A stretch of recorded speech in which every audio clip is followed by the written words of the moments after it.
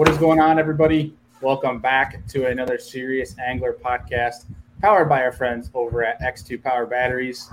And as always, I'm your host, Bailey Eichbrett, and joined with me is the captain, Mr. Andy Full, who has having a big week. We're back in business, baby. We're back in business. No, just real quick, I have to give Richie Thayer like a huge round of applause for dealing with my crazy self over in Connecticut. Yesterday, just a little backstory here. Yesterday, me, the Duke, Jeff Hippert, and my buddy Jordan all decided to drive to Norwich, Connecticut, which is about 7 hours from Buffalo, to pick up my brand new boat and to drive home in the same day. So I am exhausted. I have giant bags underneath my eyes. I sat on the couch today at like 3:30, and unbeknownst to me, I fell asleep for an hour. Like, just sat down, have no recollection of time, woke up, and I was like, I gotta get my daughter. Like, I think I slept 2.5 hours last night after I got home. Like, shot. You drive 6.5 hours in a day, and you're whooped for the next day. And this guy we're about to have on is driving like 19 to 21 hours a day, and he's out fishing for 13 to 15 hours. 8 hours. The next day. Dude, we left at 5:30 in the morning. We got home at midnight. Like, it was nuts. Yeah, you poor thing. You wouldn't make it on the pro circuit. No. I need my beauty sleep. So like that's what it comes down to. Yeah, you talk to this guy we're going to have on today, and like any of the guys that are professional anglers, there ain't no such thing as beauty sleep when you're on the road. Road warriors, and I applaud them. But if nobody has seen it, I got the sweet hoodie, but I got myself a Camus, so I'm pretty pumped about that. Yeah, there'll be a lot more to come. I'm sure Andy's going to be pumping out stuff out of the channel and social media. You guys will see more looks into that. But I'm happy for you, dude. I'm glad the guide business is back in action. Yeah. It's been, like a month? Yeah, 3 weeks. Tomorrow I'm breaking it in. Then I have 3 days in a row guiding, and then off for a few days. And I think I have almost all of September. Like, I only have like 4 or 5 days left in September to fill. So it's going to be a pretty good time on Erie over here in Buffalo. I'm pretty excited about it. So, yeah. Things are going to start heating up because, I mean, it's tough out there right now, to be honest. Like, yeah. I mean, in relative terms of like fishing, it's fun, but like it's still like for Erie, it's tough. Is what we should say. But yeah, it's gonna only start. It's only gonna start getting better because I've been looking at extended forecasts and the nights are getting colder and colder, which makes me excited because it's back to flannel and hoodie weather, baby. I'm sick of sweating while I'm working from home all day. Same. I can't wait to wear pants and a hoodie on the water all day long. That's like the best time in the world to fish. Even like miserable weather and downpouring rain and like 55 degrees, I am happy about it. Sign me up. Oh, here we go. Yeah. Getting amazing. Chirped already. Bills are going to the Super Bowl.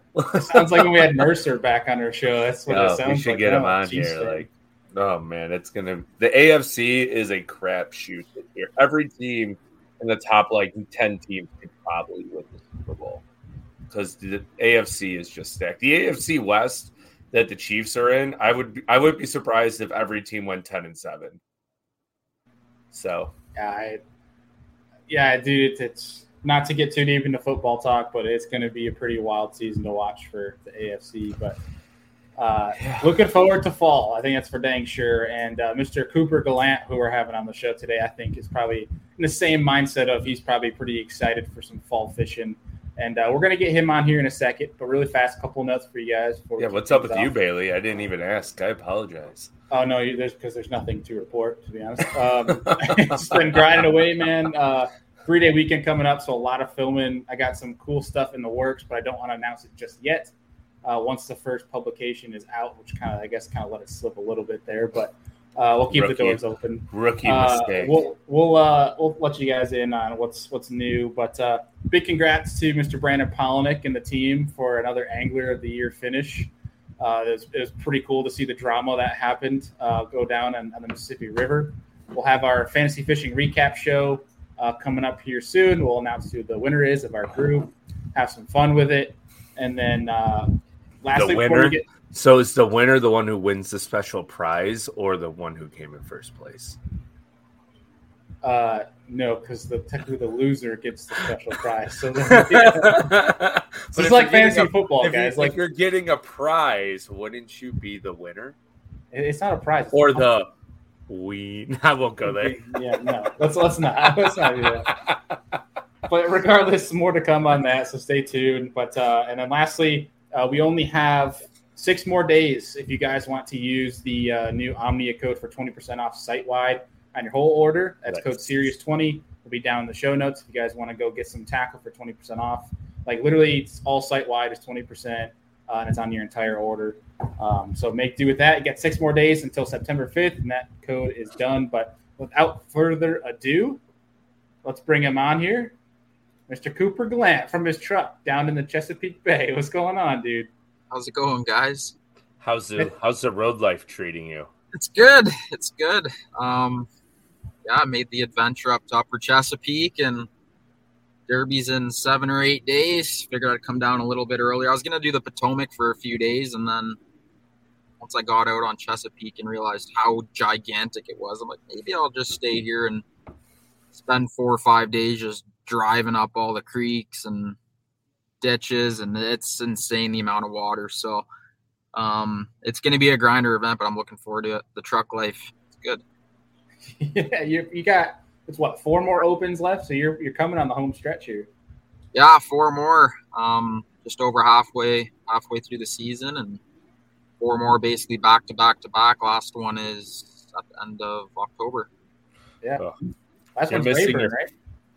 What's that? Last one's Rayburn, isn't it? Yep. That's an interesting time to go to Texas. Yeah, it's gonna be an interesting. The next 4 derbies is gonna be interesting. It's gonna be. I think it's gonna be the most difficult part of the season for sure. Especially with Chesapeake this time of year, it's gonna be a grind, and then Red River. Apparently, it's always a grind. Hartwell and Rayburn, they should be a little bit more fun, but. Heck yeah. They couldn't be any more like geographically separated as well. Like how many you've got to be traveling like 10,000 miles over the next 4 weeks. Yeah, pretty close to it. So I put it on Google Maps, and this is going from my house to all the lakes and then back home. I'm not going home. There's no point. It would just be a waste of money and time and driving. So it's 83 hours of driving, just going from location to location to location and then back to home. And that's like without going to the gas station, driving, you know what I mean? Like it all adds up, and the amount of driving time that we spend behind the wheel is insane. Back and forth, back and forth. That's what they say, part-time fisherman, full-time truck driver. Yeah. Yeah. If I don't make it in fishing, then I could definitely get hired to be a truck driver. Yeah. We should probably stop talking about how much professional anglers talk, though, because the DOT is going to eventually catch on and start making you guys do like driver logs, and that would really ruin everything. So, well, now you just exposed it, Andrew. Yeah, I'm just saying the DOT is nuts. Like they'll find a way. Oh, I'm sure. But so, dude, we're going to get into that in a little bit here. You know, talking about all these tournaments all over the place, and especially when you're coming from Canada, I'm super intrigued to kind of your preparation, the things you do when you're not in a tournament setting to kind of help prepare for getting on these fisheries. And we're going to get into that in a second. But what we do with everyone that's brand new to the show is we like to hear kind of, you know, where your roots stem from. Like, who got you into fishing in the first place? You know, what was the first fish you caught? That type of deal. Where did this all start for you? Yeah, so my dad's always fished. He's never bass fished. He trolls out in Lake Ontario for salmon. And my mom, dad, my 2 brothers, and I moved to the shores of Lake Ontario when I was 5 years old. And I was surrounded by, obviously, Lake Ontario, Bowmanville Creek, and then we have like 2 or 3 marshes right close to our house, and hundreds of lakes north of us. And yeah, I was just born around water and got into it at a very young age. My first fish was probably a sunfish, but the first fish that I can remember was a largemouth I caught off the dock at Potash Lake. and it was a cottage my parents had rented for the weekend.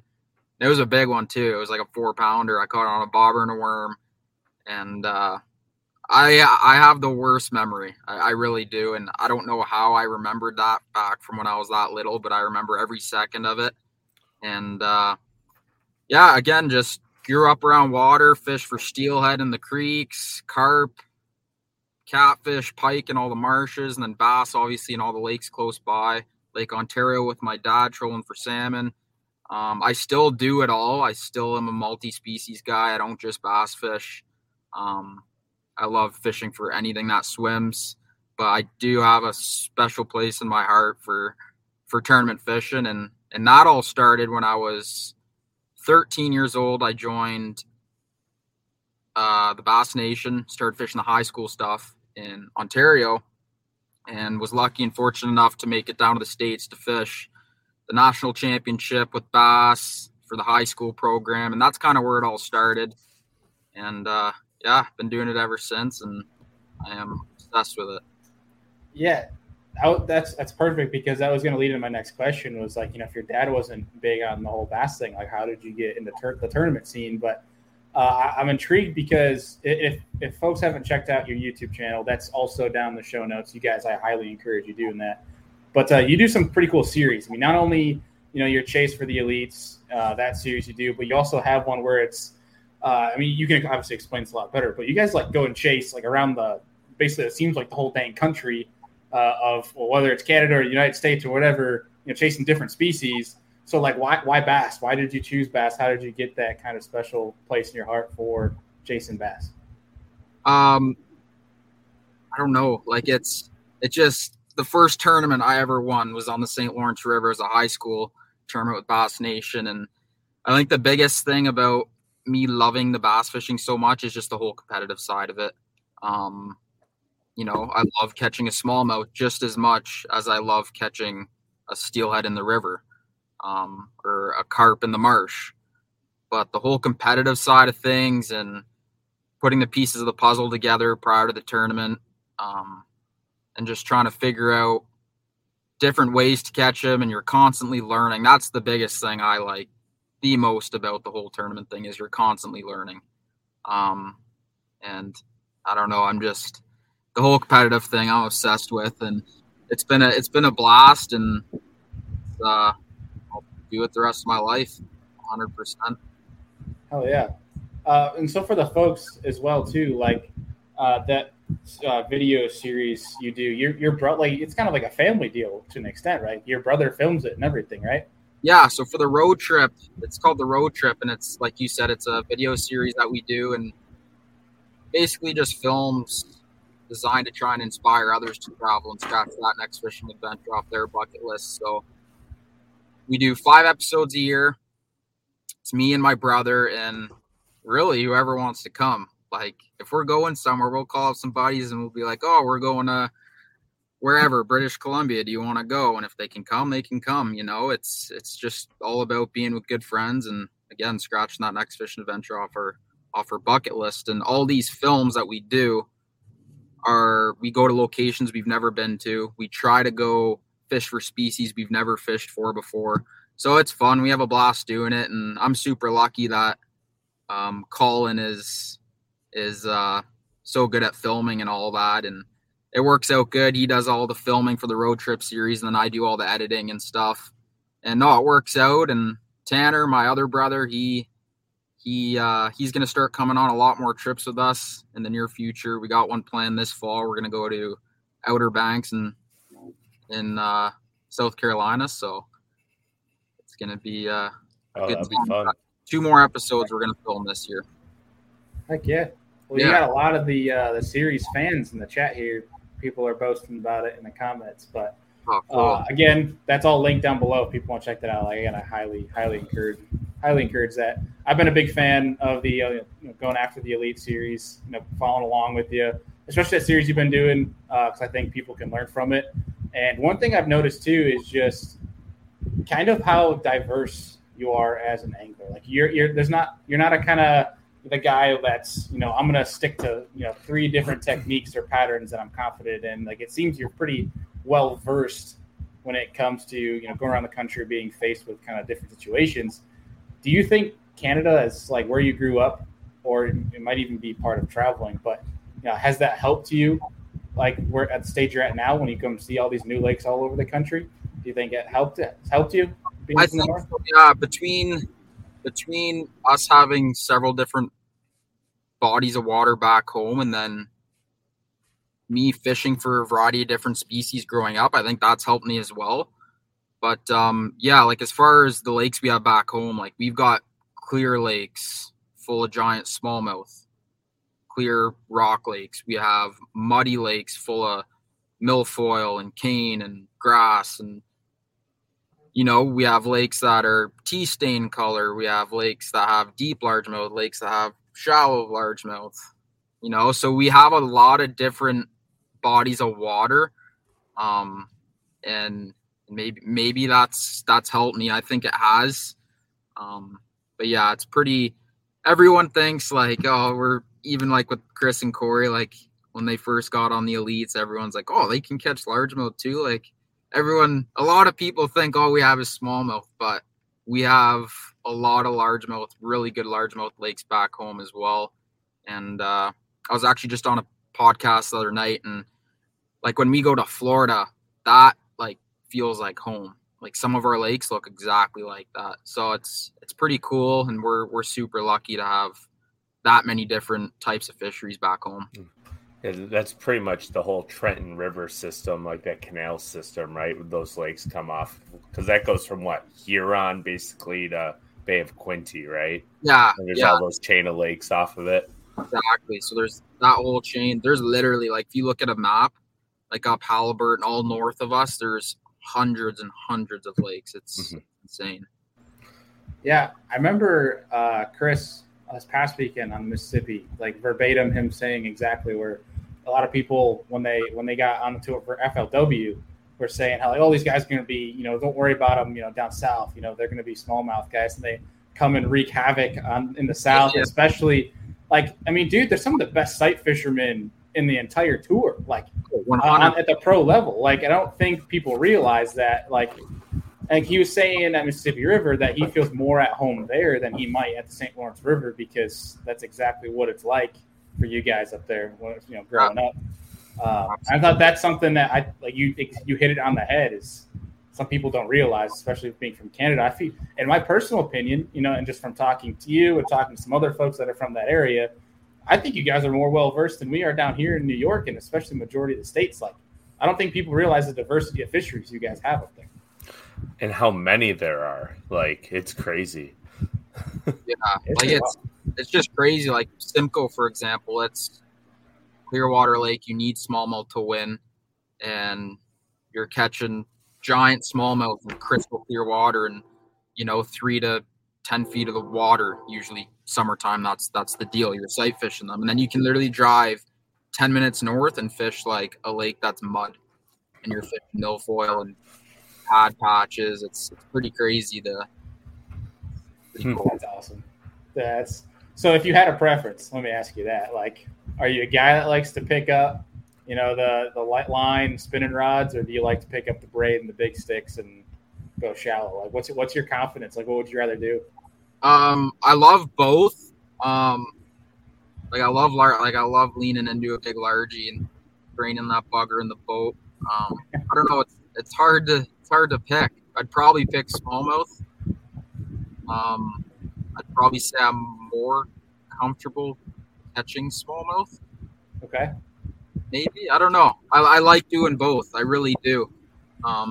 It's a hard question. I don't think and a guy like yourself that chases everything that swims, I feel like that's a very hard question to ask. Yeah. But I just figured we'd throw it out there. But I think if anything, that answer to the question for you is just there is no answer, because as long as the bite's good, that's what I'm doing. Let me catch something. Yeah, I feel like you're a guy that's like, I don't care what the bite is, but if they're biting, that's all that matters. Like, I don't have to catch them flipping, but if they're gonna eat whatever I'm throwing, yeah, no, for sure. Yeah. As long as they're eating, that's all that matters. Yeah, amen to that. Yeah. Nothing worse than trying to force a bite. That is, it's spoken like a a veteran tournament angler. That's and I still do it till this day. Like I'll go out on some bodies of water back home when I want to catch them on a drop shot, or I want to catch them on a jig and just not eat it. But yeah. There's nothing worse than tying up one jig and trying to flip with it for 4 hours and not getting a bite and being like, I should probably change. Oh, that milfoil looks good. Squirrel. Yeah. Well, that's going to bring my next question for you is like when you're not in a tournament setting, you know, like either you're practicing or you're actually fishing in dirt, like you don't have to be anywhere, but you're, you know, like you mentioned, you're not driving home to these. You're going around different lakes. You're fishing. You're learning some different bodies of water.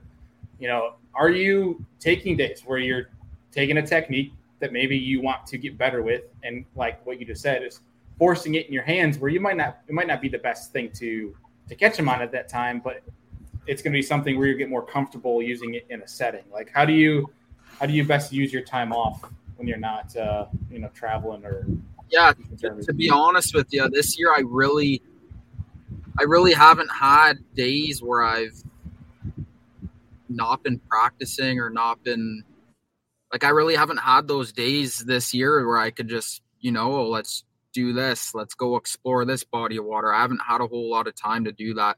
And even like in between these opens, I probably won't even do it. I'll probably just go to wherever I'm staying and clean the boat, get organized. And I spend a lot of time doing my filming too, which like for the chase videos, I'm on my own. So I'll usually spend 3-4 days straight just flying the drone, setting the tripod up on shore. So I really haven't had a whole lot of time to go to different lakes and try different new techniques and stuff like that. But like during practice and stuff, I'm not scared to pick something up I've never thrown or try and do something that I don't have a lot of confidence in that I feel like might be the ticket. But yeah, it's that just kind of happens as I go throughout practice and stuff. I kind of just like, if I'm not catching them, I gotta think outside the box a little bit and try something different. Yeah, that makes sense.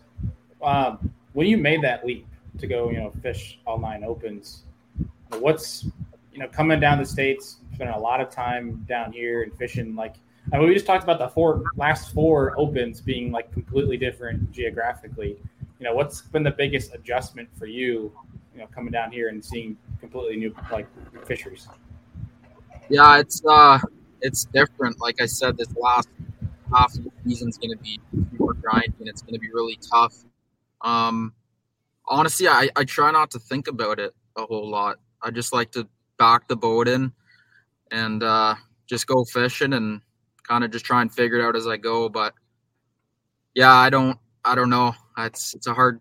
I don't really know how to answer that one. I kind of just wing it, I guess. I don't know. I used to do a lot more homework back home, but it's never really worked for me because, as you guys know, like things are always changing. You watch videos from past tournaments. Oh, they won on these boat docks, and very rarely is it ever one doing that again.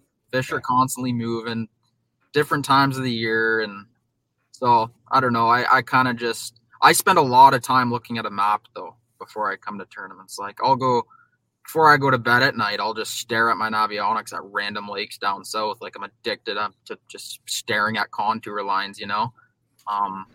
But between that, Google Earth, and just backing the boat up, that's pretty well all I do, and it's that's what I like to do. I say it seems to be working for you pretty well this year, so we'll take it. It ain't broken. No, don't fix something that's working. That's right. Yeah.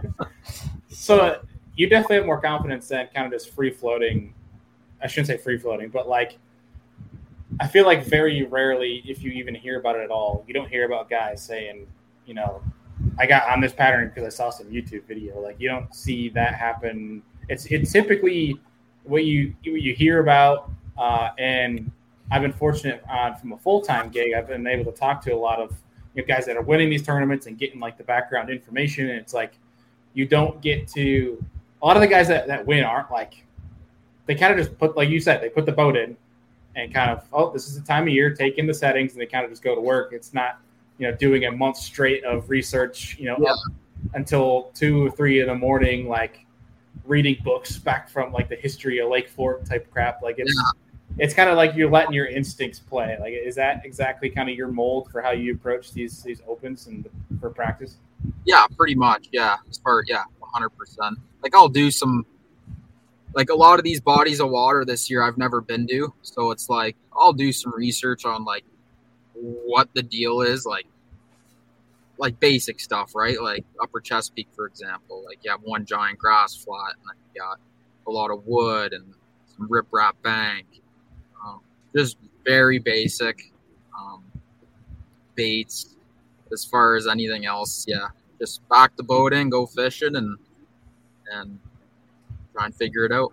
Pray for 5. Yeah, basically is what it comes down to. Pray for them. yeah. I feel like one thing, and you correct me if I'm wrong, that a lot of guys, I shouldn't say a lot.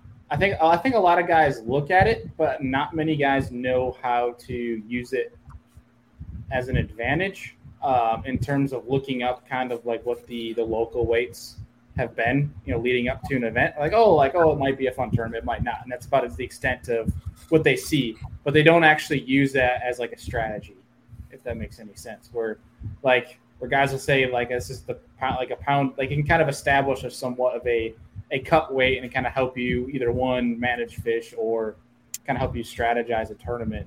Is that something that you make like use of, or am I kind of off there? Yeah, for sure. I mean, yeah, 100%. Because the last thing you want to do is, like, especially in my situation, like, I'm not trying to, like, yeah, I'm trying to win every tournament, but it's getting to the point now where I just need to make sure I get 4 top 40s, basically, 4 top 30s, right? So it's like, yeah, I need to have an idea of what it's going to take to get a top 40 or a top 30 here on Upper Chesapeake or any of the next tournaments. Is it going to be 15 a day? Is it going to be 10 and a half, 11 a day, right? So it's definitely good to get an idea, because the last thing I want to do, and the last thing a lot of these guys want to do, is burn too many fish and be throwing fish back that they're going to eat for the next day. Yeah. Right? Makes sense. Right. Are you kind of guy that's like, you'll get up right around sunrise for practice, get off by dinner time? Or are you one that's like grinding out an hour before sunrise and back after dark? No, I'm out. Yeah, every sun's going down and I'm pulling the boat out. Yeah, Grinder. I'm not gonna lie. There's some mornings I don't get out there till about 8 o'clock, but the mornings are a little bit harder than getting out in the evenings. That's for dang yeah. sure. Oh yeah, I'll stay right out till dark. But I could be leading the biggest turn of my life, and I still have a hard time waking up. I am the worst for getting up first thing in the morning. The first one, don't even talk to me. So you were definitely not the first guy at the ramp, is what you're saying. No. Pretty You're rolling in just on time. Yeah, I'm usually the last one off. Oh, that's funny. So when you're down here, obviously you're traveling. You mentioned we kind of touched on it briefly earlier, where you're spending a lot of more of your off time, getting the boat ready, getting prepped for the next tournament. Kind of doing your YouTube series stuff, which I don't think people realize how much of a grind it is to have a successful YouTube channel and do it consistently. I think that is very underestimated.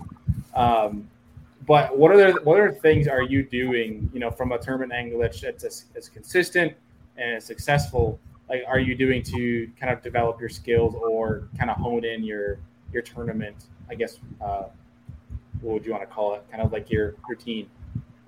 Yeah, a lot of it's just, I'd like to say organized, but I'm not that organized. All my buddies back home chirp me all the time. I see my boat right now, it's a disaster, but I try to stay organized.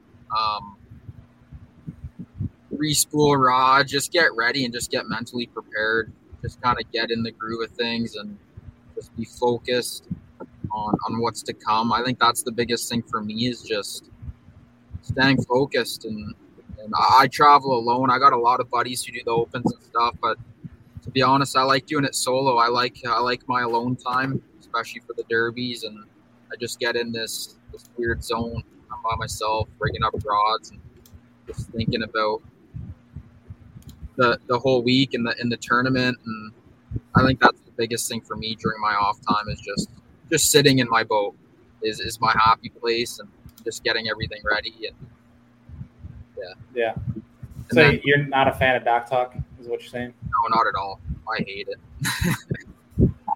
I'll second that. Yeah, I growing up, I used to get info and stuff from friends, and I used to get in all the dog talk, and it's burnt me more times than none, 100%.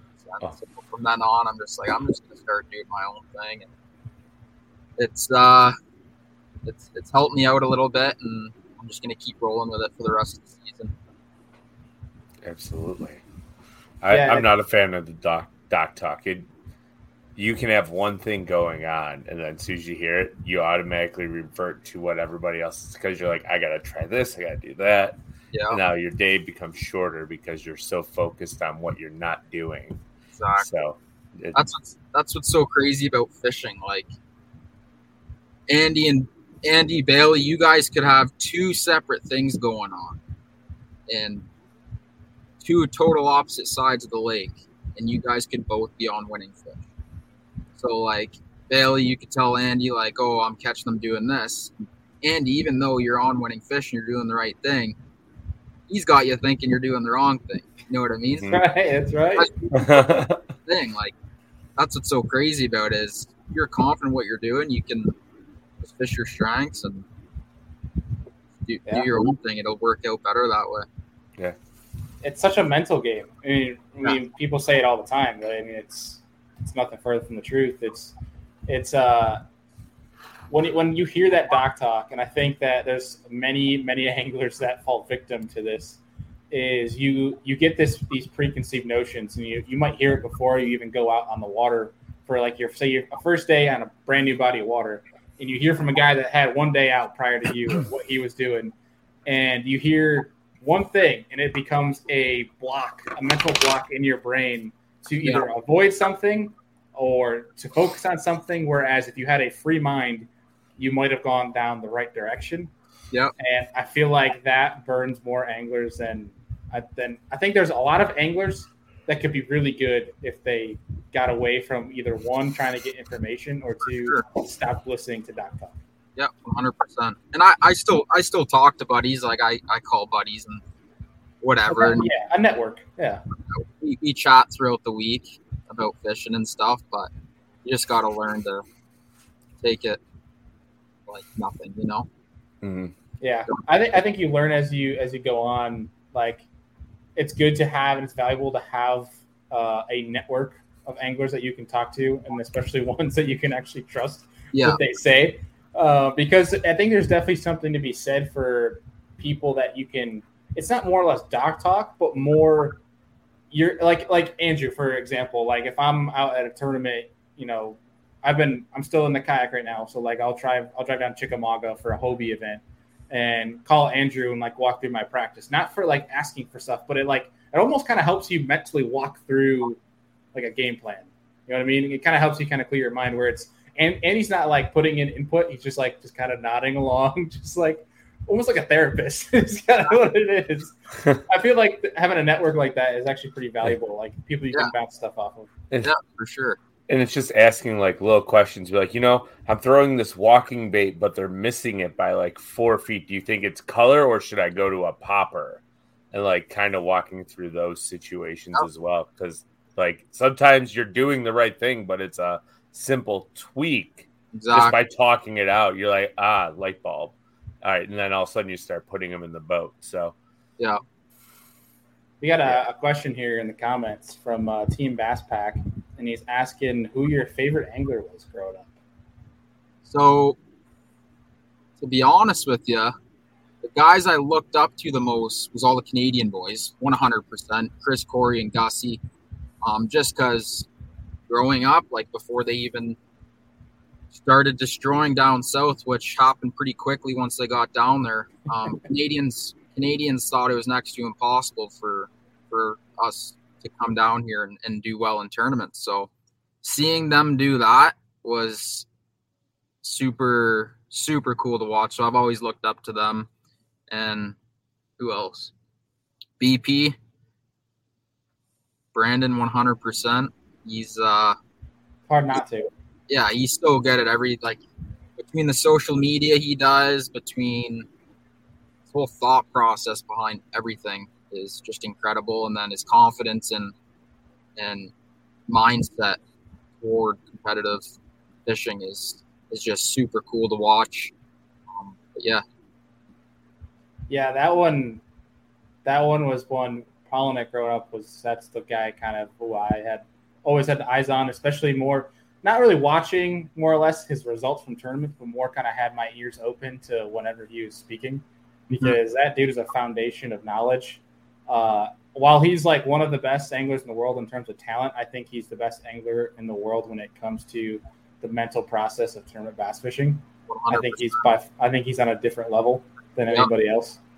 And that's the stuff that, like, I think when we had a while ago, there's two examples. We had Gary Klein on, but we also there was an episode of BTO with Matt Steffen where they talked about how not enough anglers were studying the mental side of fishing, where you could be as talented in the world, but like if your mental stuff's not right, you're gonna suck. Yeah. And I think that's why you see a bunch of like dang hammers out there that are struggling right now. And I think it's all up here. 100%. Whereas if they kind of worked on the mental side, it might be a little bit better. But I feel like 70% of it is mental. At the very least. Because if your head's not in it, you might as well put your boat on the trailer and at home. If your head's not in it, you're never going to catch them. Yeah, you're not going to make a clean cast. You're going to be slamming your jig in the water instead of being quiet. Like nothing goes right. 100%. You running the trolling motor on 9 instead of 3. Like it's a bad combo to not mentally be in it. Just even when you're out fun fishing, trying to learn, if you're just getting angry at everything, you might as well, like you said, put it on a trailer and go home because it's just not going to work. It's just going to snowball and get worse. Yeah.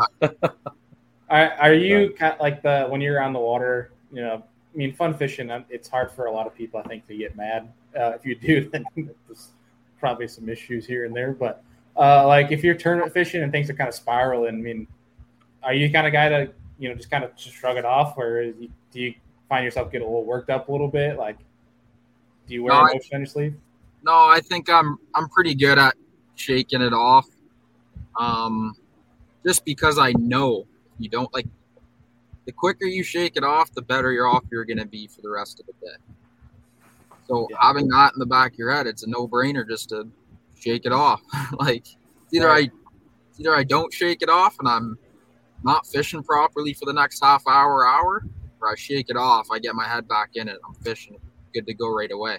I'd be lying if I said, like, there is times 100% where, you know, it's hard to shake it off, and it takes a good time to. We're human, like exactly. We're not robots, so as much as we try to be while we're fishing, unless you're Jason Curry, that guy's a robot, or Jacob Wheeler, like one or the other. No emotion. No. It is just tunnel vision. That's basically what it is. But no, there's definitely times where I get a little flustered. But like I said, the sooner you can shake it off, the better you're off. So while we're talking about shaking it off, what is your go-to technique to shake it off? Are you a guy that like sits down and grabs a snack, or do you just retie your bait? Like, what do you do to refocus yourself? Because everybody does it a little differently, but how would you refocus yourself to get back into the moment? Just keep fishing. It's good. Yeah. Yeah, I don't think the guys that, you know, take like a 5-10 minute break, I think that's like a hindrance, I think, as an angler. If you have to sit down for a little while, I think, like, I say this, and this was totally me, like, a while ago. I've come in waves from a mental standpoint, but like the guys that lose a fish and then lay on the boat deck for like 15 minutes, I don't know how those guys do that. Oh, that makes me laugh. Like me. Those are the guys you can get in their head before the tournament and it'll ruin their whole day. Oh, those are the guys that I want to fish against because as soon as a sprinkle falls down, they're like losing their mind and running 100 miles an hour because it's going to rain. I got to catch them before it rains. Like, you're going to lay on the deck, at least cast your rod out there and then lay down. Yeah. Like Tyler Rivette on Hawaii. Did you guys see that? Oh, that was hilarious. He was sitting like crisscrossed, like on the front deck fishing like a Carolina rig, and he's just like, I haven't had a bite in a while. Really?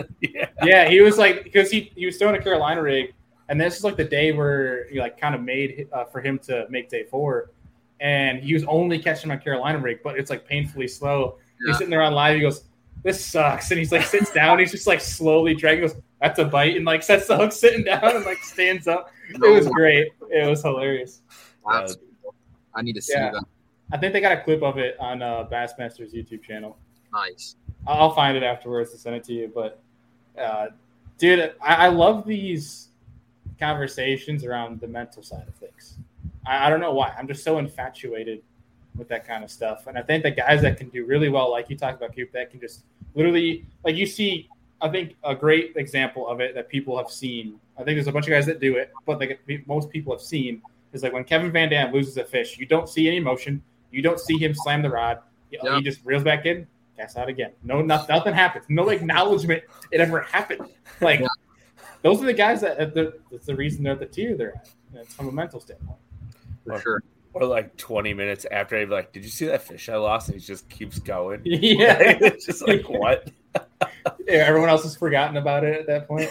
I mean, there's definitely fish that you could lose that are like gut punches, like you were saying, Coop, that are a little bit like that extra, like a little bit harder to get over than the rest of them. But I think if you really try to drill yourself to stay positive, like it's a hard thing to do. I mean, to be honest, it really is. But I think if you can actually, like, it actually works though. Like if you can remain positive and just know that you lost that fish, there's nothing you can do about it now besides catch the next one, you find that your day typically turns out a lot better. And if it doesn't, you're not as pissed about it. Drive it home afterwards.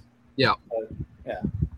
But one little quick sidebar I have for you, and I meant to ask you this earlier in the show when I heard it, but I didn't want to derail the conversation while it was good.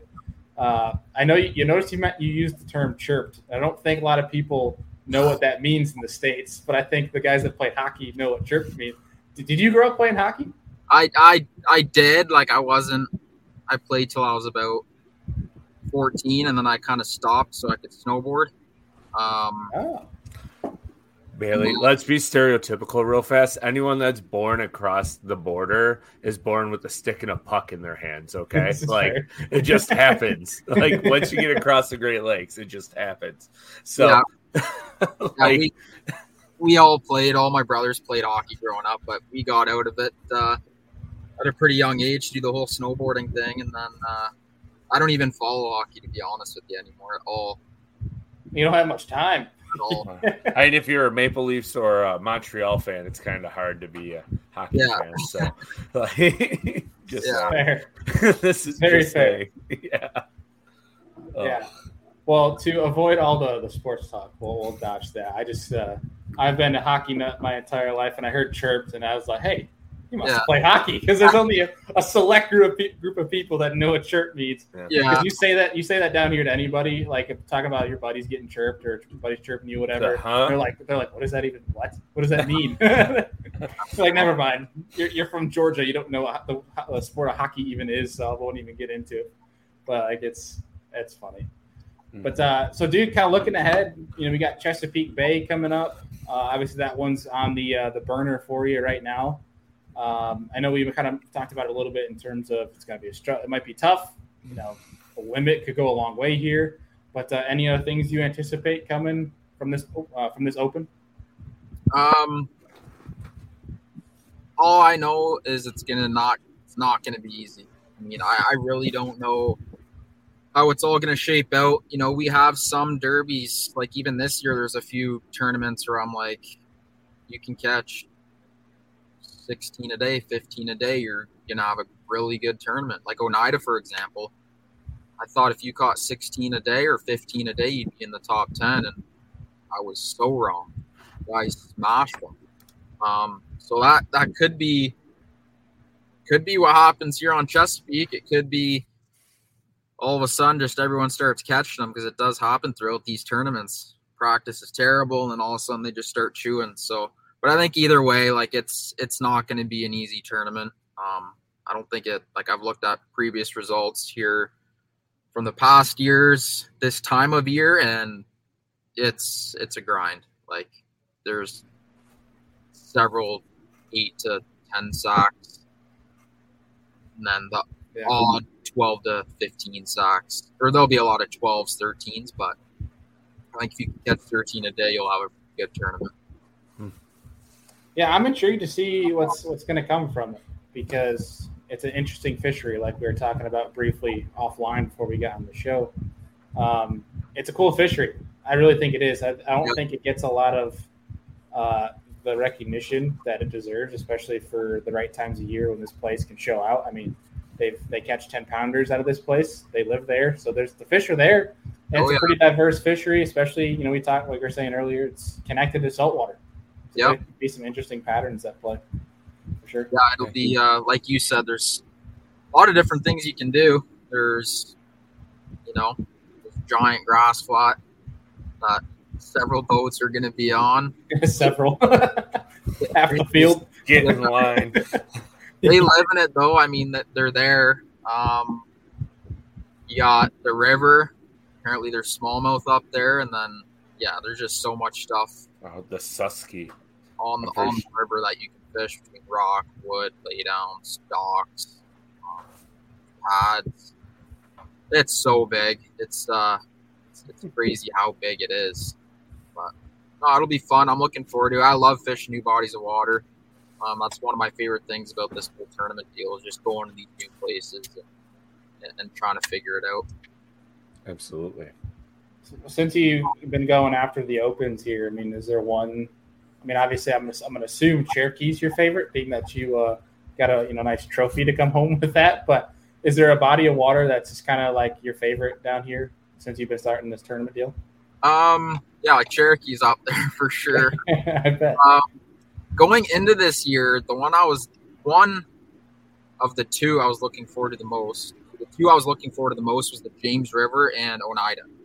The James, I like grindy tournaments. I like tidal water. I don't consider myself good at it, so I don't know why I like it. Mm-hmm. And it was my worst. Because it's different. Yeah, it was my worst finish of the year on the James, and it was the one I was looking forward to the most. Again, I don't know why I look forward to that one. Again, different, but we fished it last year. I didn't do good last year either, but I was looking forward to kind of getting some redemption there this year, and I did even worse. So, based off of this logic, he's going to leave the Red River and say it's his favorite fishery of all time. No, I don't know about that. I'm just messing. But no, Oneida was one I was like really looking forward to as well. And then Cherokee I was too, but that wasn't even like it wasn't what I expected. It wasn't what I expected for sure. Well, dude, I was a big fan of the video that came out on the YouTube channel from that, because that technique is so freaking fun. I know that there's some people that will think that's boring, but until you do it, it is a ride. It really is. And it's not easy to do too, which is what makes it kind of fun, is because it's relatively challenging to position it right. But that's for a whole other episode, because if you get me down that rabbit hole, I'm not going to stop talking about it. So I'll have to have you back on for a technique specific show. Yeah. But dude, you've been it's been awesome to get you on here, and you've been sitting in your truck for about almost an hour now on the show with us. So we'll if Andy's got anything for you, we'll let those rip, and then if not, we got 2 more questions to wrap the show. You can just tell him with the questions. We'll let him get some sleep. So I think you just want some sleep, Andy. You sound exhausted. I am. I don't know if you can see it, but underneath my eyes here, like it hurts. But we're grinding through. So, still got a bucket list of things to do. It's fine. We'll get there. All right, Coop. So we got 2 more questions for you to wrap up the show. And it's been a while since we've been able to ask these because we haven't. You're the first guy in a little bit here that's been new to the show. And that is, well, one, I'm going to ask. We usually don't ask this one, but I'm just curious because you're a multi-species guy. But to put bass on the side, what species are you chasing after if you could only choose one? Such a hard question. We're putting you on the spot. Like back home, I'd probably say steelhead in the rivers. Yeah, so float fishing for steelhead when they come up and spawn in the spring, and then we get a big push in the fall, and it's fun. We even catch them through the ice. It's a blast. And it's cool. You get to look at them. You get to see how they react to your bait, and not always. After we get a big rain, it gets pretty muddy, and you got to switch things up a bit, but pretty fun watching the float drop and having that 13-foot rod with a center pin and dragging them to the bank. It's a lot of fun. You know what's funny is I've been trying to get Bailey to go steelhead fishing for like 2 years. He's like, it's not bass. I'm like, all right. It's so fun. See, I want to do it. I want to do it so bad, but the days he has to do it, it's like a day you can get on Erie, and I'm sitting there, I'm like, but smallmouth. Like, I can't, like, leave him. I'm just drilled like in my brain where like, dude, I'll be down south in Florida and I'll be fishing mangroves for snook and I'm picturing largemouth. Like it's just like I can't help it. It's just kind of how my brain's wired. Yeah, I can't get them out of my head. All right. Yeah. What are you gonna say, Andy? I think I cut you off. I was gonna say the one big thing about steelhead though, like steelhead fishing, it helps you learn so much about smallmouth in river systems because they set up almost identically. It's just you're going from 6 inches to 8 foot of water to 6 inches to 70 foot of water. But the bottom composition is basically the same on how they set up in current breaks and seams. So you can learn a lot from it. I guess I can give up 1 day of smallmouth fishing to go try steelhead. Well, I'd always ask you like December to go. So, yeah. There's only like 2 days all of December that you can get on Erie. So like... Twist my arm. But yeah. All right, Coop. So our last question for you, and then we'll let you go here, is if you could go to dinner and have a nice steak and a beer with 3 different individuals that don't have to be fishing related. It could be sports related. They could be alive 1,000 years ago. Doesn't matter. Any 3 people. So you get to pick 3 people to go have dinner, steak, beer, and pick their brain. Who are you going to invite? So they're going to be all fishermen. ABD. Okay.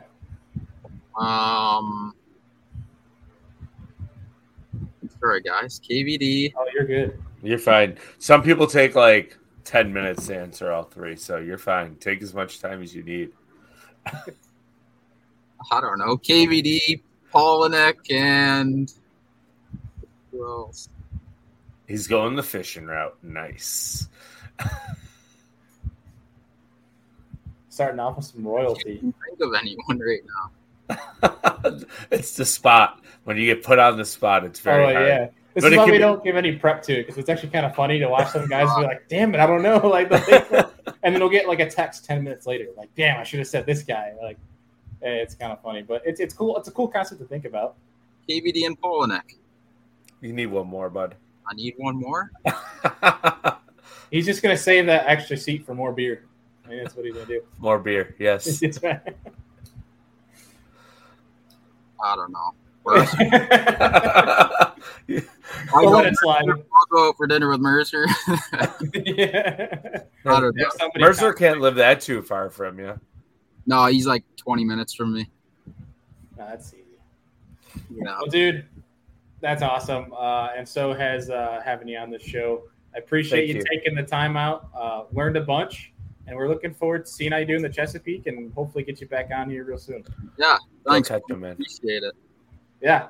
Well, dude, I'm sure we'll be seeing you around. If not, we'll be in touch. But go give them hell on the Chesapeake, and we'll be rooting for you throughout the remainder of the season. Thanks, guys. Appreciate it big time. And safe travels on your 80 hours of drive time. Billy, who would you eat dinner with? Oh, God. Okay. I haven't had it spun on me. Okay, all right. No, I'll take it. I'll take that challenge. I will agree with Palaniuk. I think he's one I would always like the chance to get to talk to Brandon. I'd say 2. Oh damn, this is hard. Isn't it? I'll say. How about this? I'll say The Rock, because I do like kind of his mentality and outlook, at least from what you see on social media and stuff. Who knows what it is behind the scenes? And then, I think it's sort of cliche, but I think it'll be fair because with recent trends and where this world's going, I'd be curious to see what's going on behind the scenes. But Elon Musk, I think that would be a cool one too. You're like, is it actually possible to live on Mars? Awesome. Thanks, boys. Yeah. Appreciate it. Yeah, man. Good one. Appreciate it. We'll talk to you. Yeah. See you guys. Thank you. See ya. That was fun. I might have some slight bias, and this is more teasing our other a bunch of our guests that we have on here. But the Canadian guys always have a little more fun on the show. Yeah, a little more loose. I'm just messing with that, but it is good to get Cooper on here. We've been trying for a while, and that dude has a crazy schedule. We have crazy schedules, and it's good to get him on the show. And it will not be the last time that he's on the show. I think he'll be back on. Yeah, we got some technique stuff we really want to dive in. That'll be a heck of a lot of fun. And dude, you sound like you need some sleep, and sounds like you need to go have some special alone time with your boat tomorrow.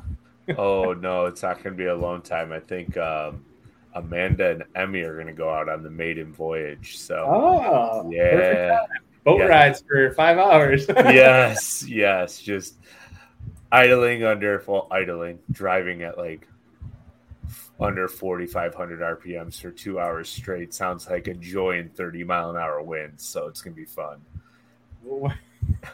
I'll ask you where offline. We don't have to talk about it here. I don't know where I'm going yet. I still have to get all of my safety equipment in the boat. I still have to get all the lettering on the other side of my hull.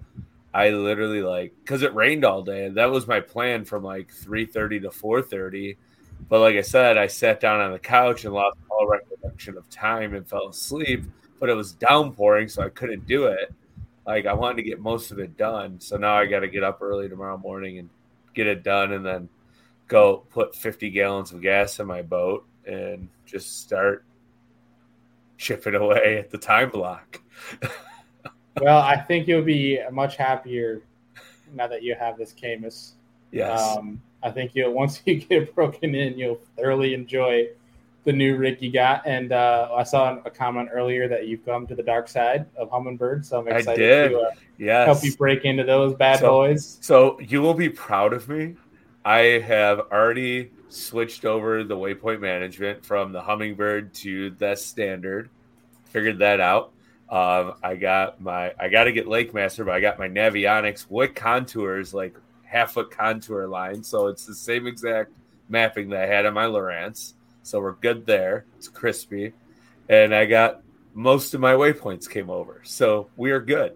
Well, just wait till you swap them out with Lake Master. I know. I can't wait. You'll be much better off. Yeah. But I'm just saying, for right now, until I can get a Lake Master chip, because there are none in stock anywhere, my Navionics chip will work okay. It'll work. It'll get it done. That's for right. now. That's so right. Baby steps, lots of money just happened in the last 2 days. So we got to recoup the monies that we just spent and are spending. So yeah. Yes. If you see Andy standing on the corner, throw him a couple dollars. Yes, please. or just book a guide trip. Let's go fishing. Or just book a guide trip. You never know. What happens on? No, I'm just kidding. That's amazing. Good. Well, buddy, what is coming up for you besides obviously getting the boat ready? What dates can people look out for if they want to come up and catch some big old 8 Lake Erie smallmouth? Because this is about to be prime time. Getting on Lake Erie and catching Lake Erie. Giants. Our end of Lake Ontario starts turning on in about now. We're getting some big north winds, and Lake Ontario rolls, so flips very easily. So basically, like I look for that first big lake roll, and if I get a lot of cold water up close, because I think they have like the weather buoy or whatever posts the temperature of the water. If I see a flip into the 40s, I know within like 2 days, every single smallmouth in that area will be in this one little half-mile stretch that we know, and we're going to be able to just rail on them. But no, like this is my favorite time. It's crankbaits, A-rigs, single swim baits. You can catch them from 2 inches of water and big ones shallow and see them swimming all the way to 65. So they're scattered, but some places we got to grind for them. Some places we can catch 100. Like it just depends on your flavor. Do you want a bunch of fish or you want to go try to catch the biggest one possible? So whatever you want to do, we can do it. Yeah. And it's a pretty fun largemouth time too, because the topwater bite is about to go insane for the next like 4 weeks. Yeah, I mean, well, after the next week and a half, 2 weeks, I think we're about to hit that fall transition slump where it's going to make things a little bit difficult. Yeah, I don't mind that. It's the October slump I hate more. When it goes from like 70 to like 40 degrees or high 30s at night, that is probably my least favorite time. But if you can get on them, it gets really good. And the whole reason why I don't like that time is because normally I'm steelhead fishing, so I haven't quite figured out like the transitional largemouth bite, which hopefully we will have some time this fall to put some time in. Now that we have Mega Live, Humminbird Mega Live forward-facing sonar on the boat, hum in. There's no G. I like the G. Put a G in there. Humminbird. You know, I'm a Lowrance. I was forever a Lowrance guy, so it's a new world for me. But no, it's fun. I've used them. I know how to navigate them. I have to remember to hit the menu button and not the view button when I want to go through settings, because then it messes everything up. But we'll get there. We will get there. It's a different arrangement, but you'll be there in no time. But it's going to be pretty fun.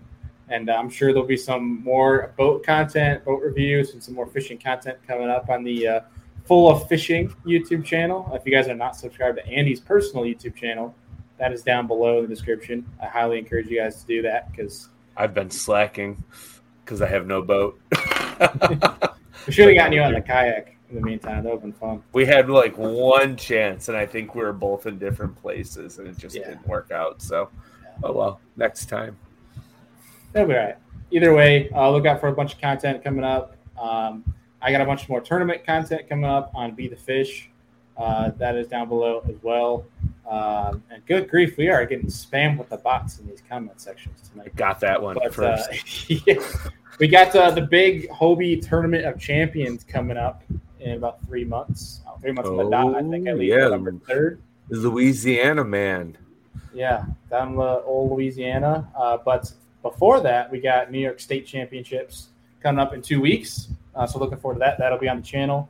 And then I'm thinking I'm going to hop in the Ike's Charity Kayak Tournament coming up on October 2nd. Excuse me. Nice. I think that one's going to be some fun. It's down to PA, so might as well just go drive down and keep the brain, What lake fresh. is that on? I'll have to pull it up. I can't not remember. But either way, it's got to keep the brain fresh for TOC. So going to go down there, film a bunch, pumping out a bunch more content. I have like 14 videos on my drive here that I need to edit and put out. So it's going to be a lot of editing coming up here soon. Work's keeping me busy, but we're going to keep pumping out these shows, and we'll have our fantasy fishing recap posted here soon. We'll let you guys know what dates that's going to be at, so look forward to that. And again, for folks that are still listening right now, our code for Omnia, the Sirius 20, the 20% special that we're doing until September 5th is still good. So go use that site-wide on your entire order. Because after September 5th, it goes back down to 10%. So if you want to make hay with the 20%, go use that now. Links down below. Got our code, as well as our discount codes are always in the description. So, Annie, you got anything else left for the folks before we sign out here tonight? No. Thank you, everyone, as always, for tuning in, and we will see you on Friday. Yeah, Friday show is going to be fun. Let me actually pull up who we got coming on here. We got a bunch of shows coming up in the next few weeks. So here's kind of a schedule layout for you guys. So Friday's show is going to be our friend Mr. Brennan Chapman from Do It Molds. He's going to come on here. We're going to talk some juice. You guys are not going to want to miss that one. Sweet. And then next week we have Ben Milliken coming on the show. Ben Milliken, we're going to talk some big summer to fall swim bait fishing.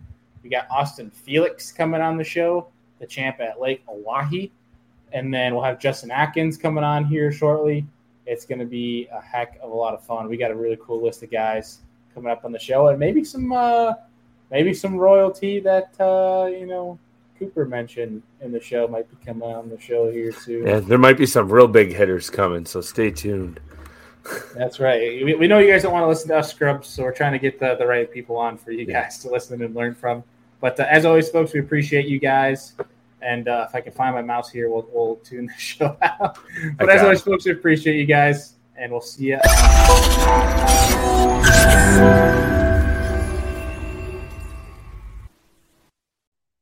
Well, that was an awesome show. Hope you guys enjoyed it.